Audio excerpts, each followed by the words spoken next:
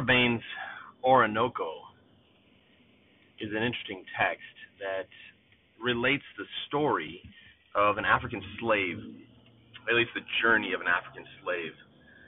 Bain takes the approach and describes the life of an African prince, one who comes from a very high position in an African tribe.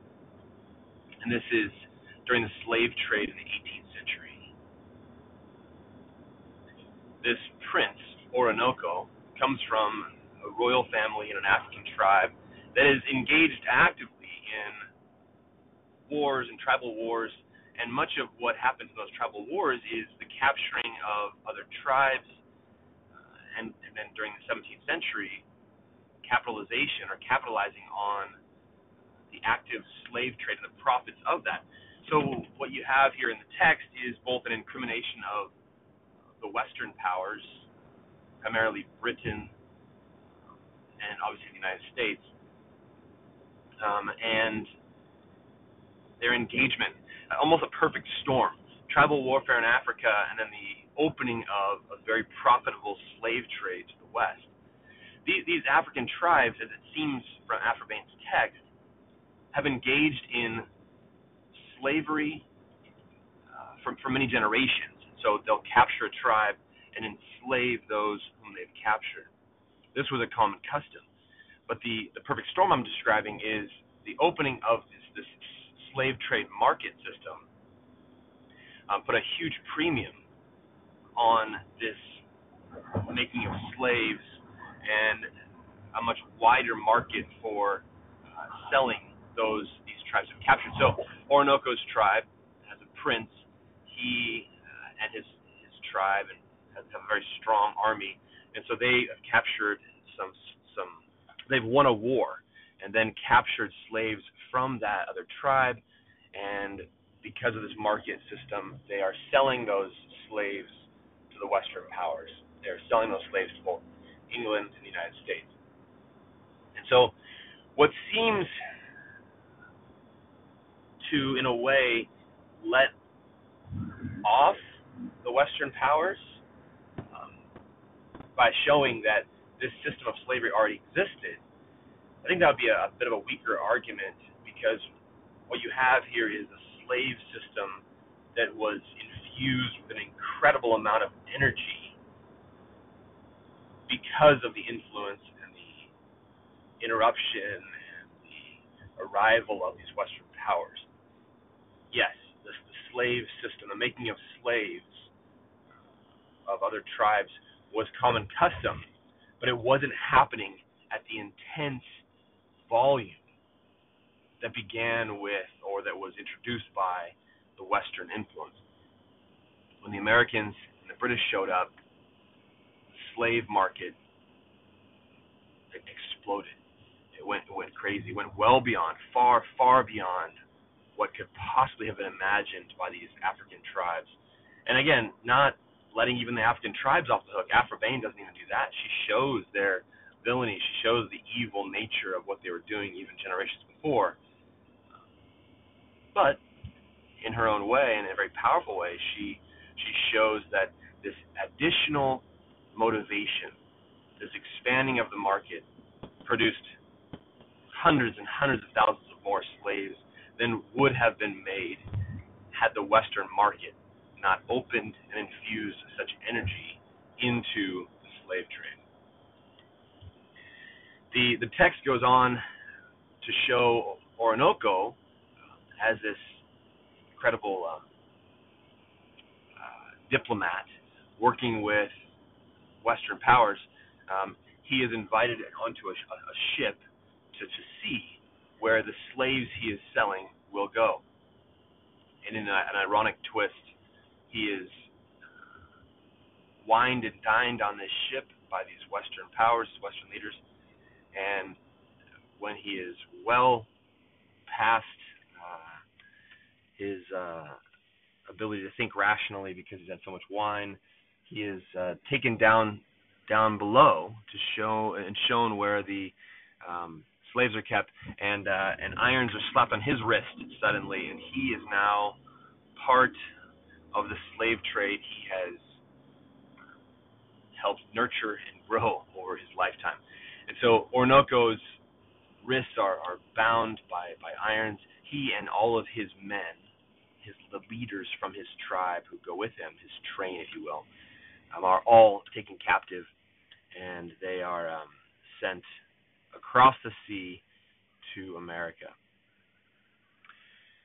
Afrobane shows the great corruption in the slave market as these slave traders, these American slave traders, are use deception, manipulation, and deceit to capture Oroonoko and capture his imagination, which is doubly tragic. At different times, the slave traders play upon Oroonoko's royal heritage, and they treat him as one who's royal only to get from him what they want. This is a very sad part of the text where Oroonoko seems at times to connect with a white slave trader, only to realize that this white slave trader is using not only the Christian religion, a false sense of honor and character, but uses everything in his power. These white slave traders use everything in their power to further their gain and to make money and to oppress Oroonoko and others like him. Afrobane again gives us a glimpse into the corruption and the misdealing and the sad deception that was very much a part of the slave trade of the 18th century. The text, there's a kind of additional complexity. Oroonoko, Prince Oroonoko, a woman that he loves dearly, he ends up having to leave behind. He doesn't get to marry her. She is the daughter of another tribesman, another royal household. She is esteemed in beauty and character, and she loves him. No, it's not right. Oroonoko, the woman he wants to marry, Oroonoko's father takes her from him. And so Oroonoko's father, the king, is this disgusting, kind of despicable character as well. Afrobane does not allow the reader to think these Africans are people of character either. She villainizes them. She shows them for the deceit that they're engaged in as well.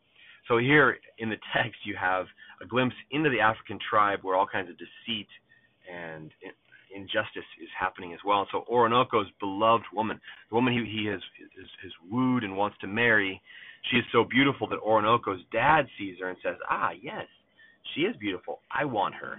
And he takes her for himself. Because he is an honorable character, Oroonoko, probably one of the only honorable characters in the text, because of his respect for his father and his respect for the royal seat, he allows his dad to take the woman that he loves, because that is the king, and the king gets what he wishes. And so, as sad as that is, Oroonoko has to give up his love, the love of his life. And so, during that time where Oroonoko realizes that he can't, custom forbids him for fighting for his beloved, it's at that time that he is taken aboard the white slaver ship and captured and sent west, and where he is eventually sold into slavery in the Americas, in America. Well, as luck would have it, because of Oroonoko's love's attitude toward the king is angered and sells her into the slave trade. And through the wonder of fiction and beauty of this whole situation, she ends up in the Americas as well. She ends up in America on the East Coast, and she too is sold into slavery, and by chance these two meet up and are married. Even though they're enslaved, there's the slavers that own them allow the marriage to happen, with the hope, most likely, of a baby being produced, and then they'll be able to sell the baby into slavery. Oroonoko knows this, though, and the text really, in some ways, is about his coming of age, I suppose, his coming to learn alongside the reader that there is no honor in the slave trade and in those who engage in it. Those who sell slaves are despicable and deceitful, and everything they say are full of lies and so forth. So Oroonoko seems to come to discover this, and there are some tragic things that he has to do, or he believes he has to do in the end. He and his pregnant wife come to this very sad ending because of what they realize is going to happen to them and to their child in the midst of the slave trade. And I don't want to give that away. I will allow you to read that text and find out what tragic things befall them and to what tragic measures they are seemingly pushed to consider because of the way the slave trade affects them. Thanks. Homegoing by Ya Gyasi is a very interesting novel that is broken up into some fascinating chapters that don't follow a chronological order necessarily. It's not direct chronology. What you have are chapters that deal with different episodes in the lives of different African people. So that the text starts in Africa, in an African tribe where tribal slavery is a common occurrence. Tribes that capture other tribes and force them into slavery, and then sell them to Western powers. Gyasi does some interesting stuff. I really like the narration, although you have to really pay attention and put a lot of the pieces together yourself. I don't know if it's a female or male, but you have to watch closely as she jumps. And so for instance, she'll start with an episode in an African tribe where a woman is in love with a man, yet he already has a wife and a family, and she really wants him to take her on as a second wife. She has been unable to find a husband due to various scandals in her past, some true, some not. But the way the text goes, it seems that she's been unfairly scandalized.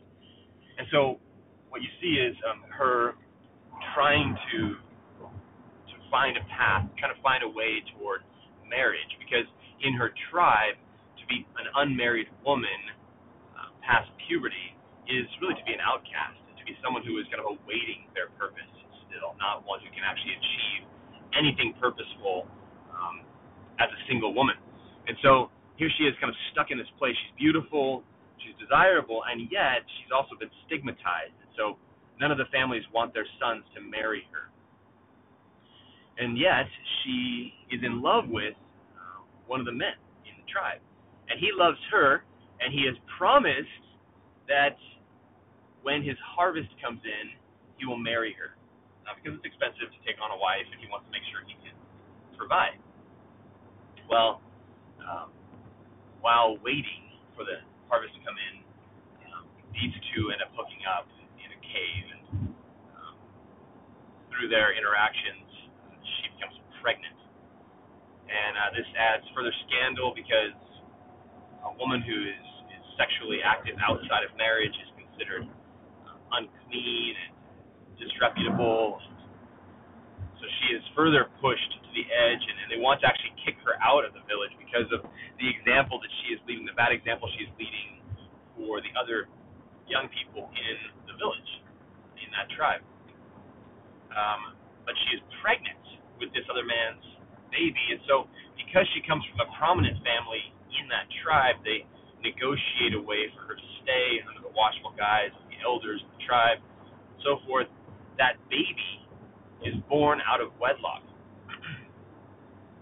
And so the way that Gyasi has set up the novel is all of a sudden you'll see her have that baby, name that baby, and then that chapter ends with some kind of dramatic cliffhanger.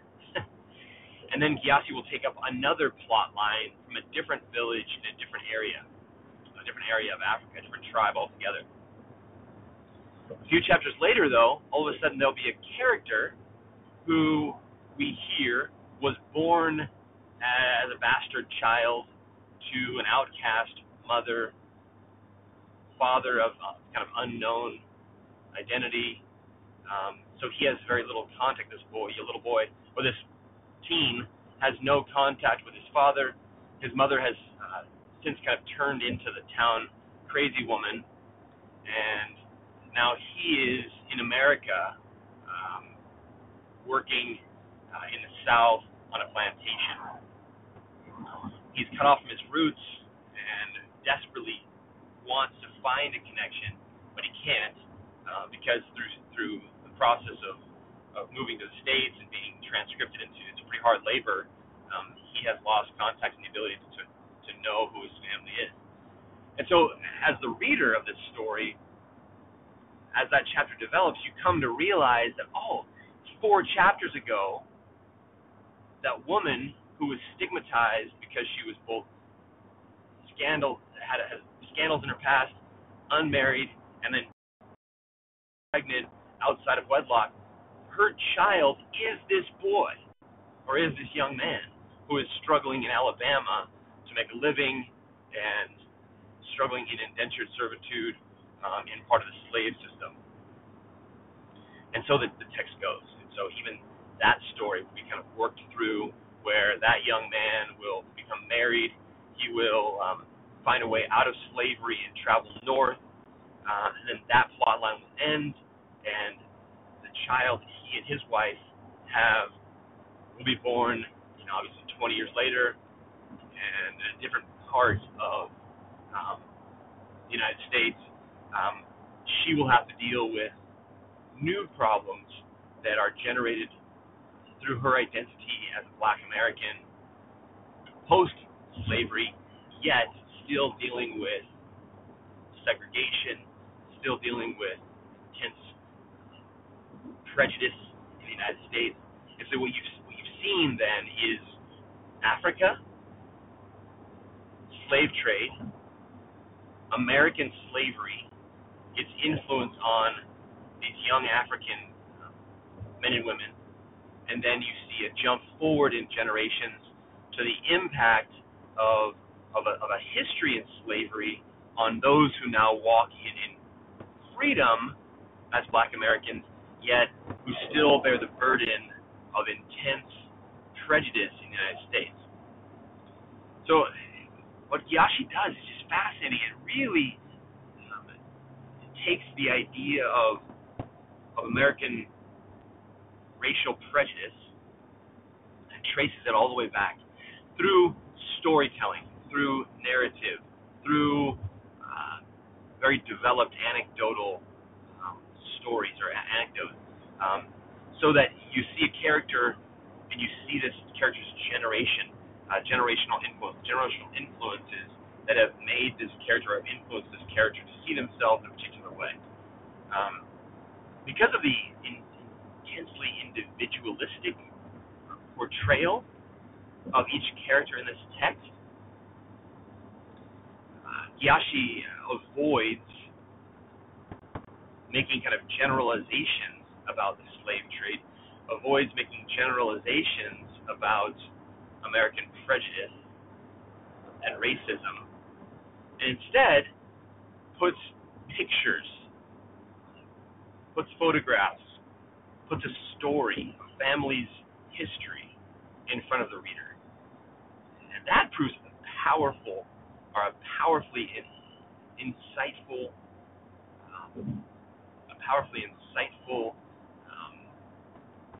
message to a reader who now sees, perhaps for the first time, what it looks like to be a Black American, or what one Black American has had to deal with in terms of being cut off from an African past, being abused through the slave system in America, and now being a product of that slave system in an intensely racially charged, prejudicial society. So Gyashi has a different approach, which I really appreciate because of the storytelling, artistic nature of it. She's not making big claims about racism, but rather just showing these stories, these family stories, this family history is what this text ends up being. but it's more than just one. It's 8 or 9, perhaps 10 different family histories woven together in a way that draws the reader in a powerful